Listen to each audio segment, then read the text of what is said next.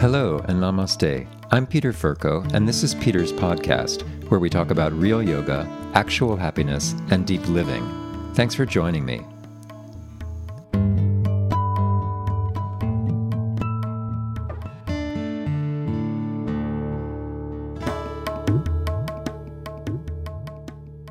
Incarnation by Peter Furco.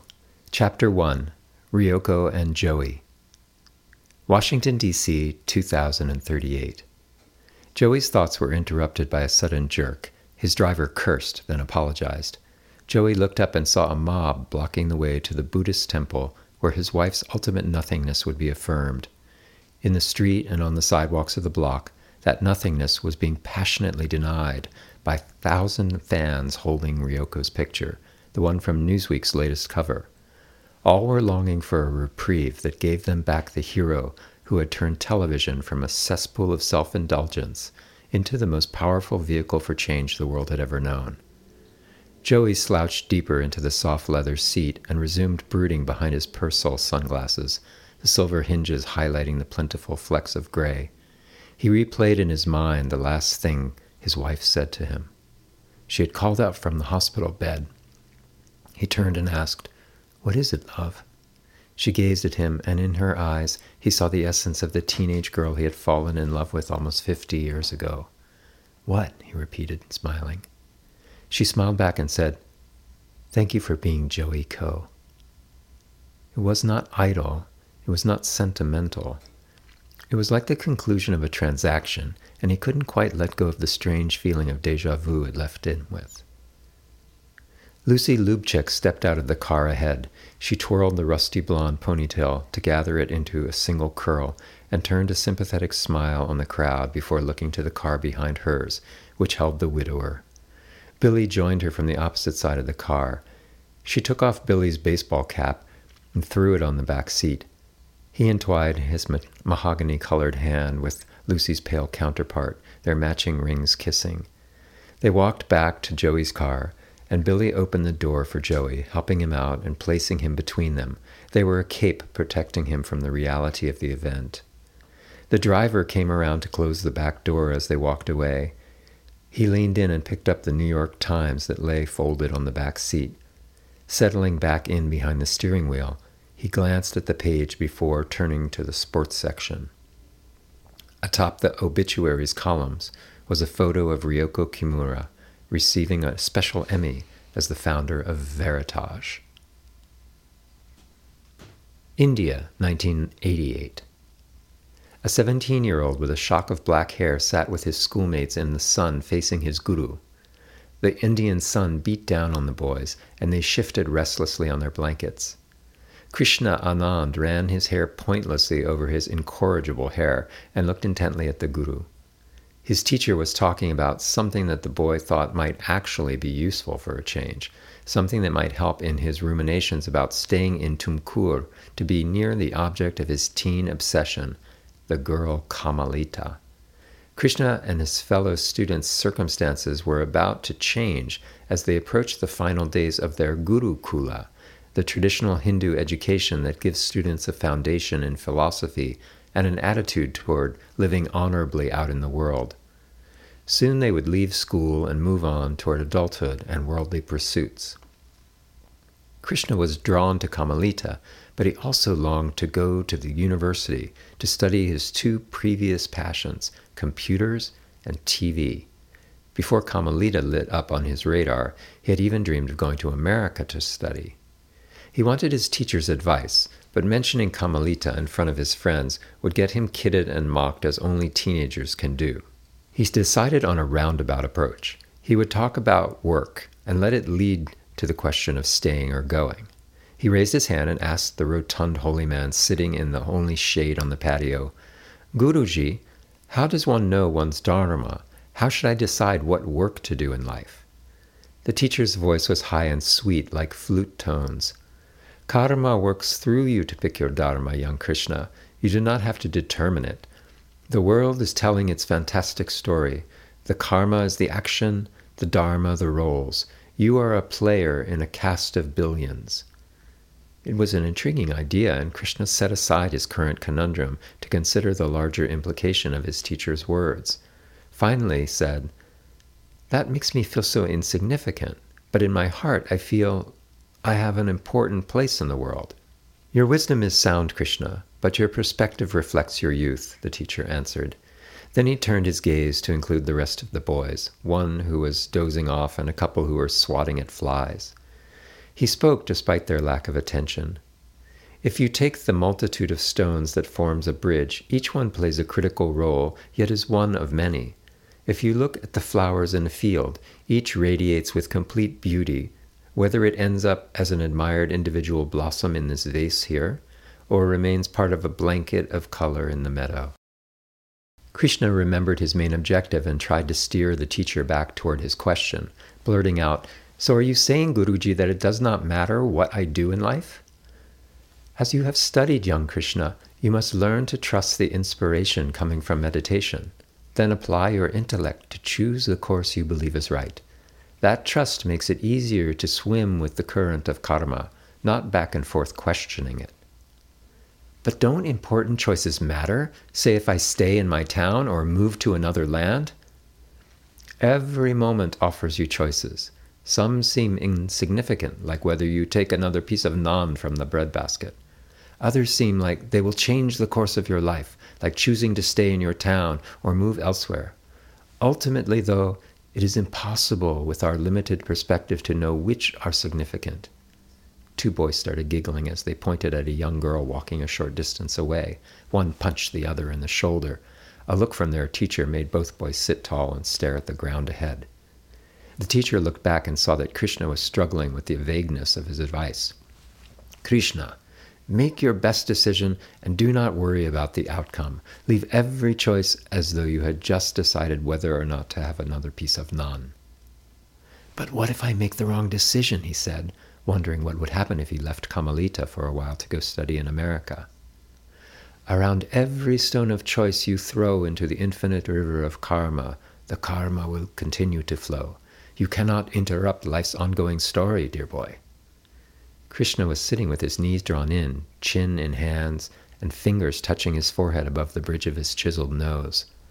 Then, as though a message had been delivered, his eyes lit up. "So we do what we think is best, and everything adjusts, like the universe is writing a new ending to a TV show." The comment brought giggles from the rest of the boys. The teacher approved, though. "You're clever, Krishna. That is a good metaphor." The Guru let the image set before adding a nuance. "But do not mistake time for a linear path like the road between here and Mumbai. Time is also a player in the great drama of life. Its role is to provide the appearance of progression. Our stories need time to be interesting. In truth, all things have already happened. All things are happening now. All things will happen into eternity. Like reruns on your beloved television, Krishna. It is time that lets us experience life as we do." Krishna stared into his teacher's eyes and nodded slowly as he imagined a TV show spinning off endless variations. A cowbell beaten by the cook sounded lunch and broke Krishna's meditation. The Guru released the boys. "You see, time pretends we have progressed. However, I'm not sure you understand any better. Very well, enjoy your lunch. Namaste." A chorus of "Namaste" rang from the young teens as they jumped up and ran toward the dining building, which was pouring forth an aroma of curry and freshly baked naan. Washington, D.C., 2038. "All the religions do that," Joey said, gazing through the golden Macallan scotch in his glass. "Do what?" Billy asked. "Get stuck wearing the same clothes they did ages ago. Don't they know that those robes are just what everybody wore back then when the symbols became dogma?" Lucy laughed. "You mean if a religion started in the 80s, everybody would be wearing shoulder pad jackets and have ponytails coming off the sides of their heads?" Joey couldn't help smiling at Lucy's big laugh, but replied, "Look at Catholics with their Roman-era robes, or drive through South Williamsburg. It's 19th century Poland." "I'm sorry, that's not cool," he said. Then he added under his breath, "It just felt weird seeing her in robes and seeing her in a box." A tear rolled down his cheek, and he turned his head away from Lucy. Lucy got up from her chair and moved around the coffee table to slide up close to Joey on the couch. She hugged him from the side and pulled his head onto her shoulder. "She looked beautiful," she whispered. Billy had escaped his jacket and tie and was wearing his baseball cap with the Veritage logo. He watched his wife comfort their best friend. There was a palpable absence in the apartment without Ryoko. Lucy looked over at Billy and opened her eyes a little wider. He softly shrugged his shoulders and lowered his gaze. He noticed today's newspaper on the table. "Was that Times story yesterday accurate about how you met?" Billy asked. "I didn't read it. What did it say?" "Just tell us how you met," Lucy piped up. "We met on the steps of the Met." "The art museum?" Billy clarified, wondering if it should be obvious. "Yeah, I was just hanging out. We were teenagers at the time. She and her cousins started messing with me.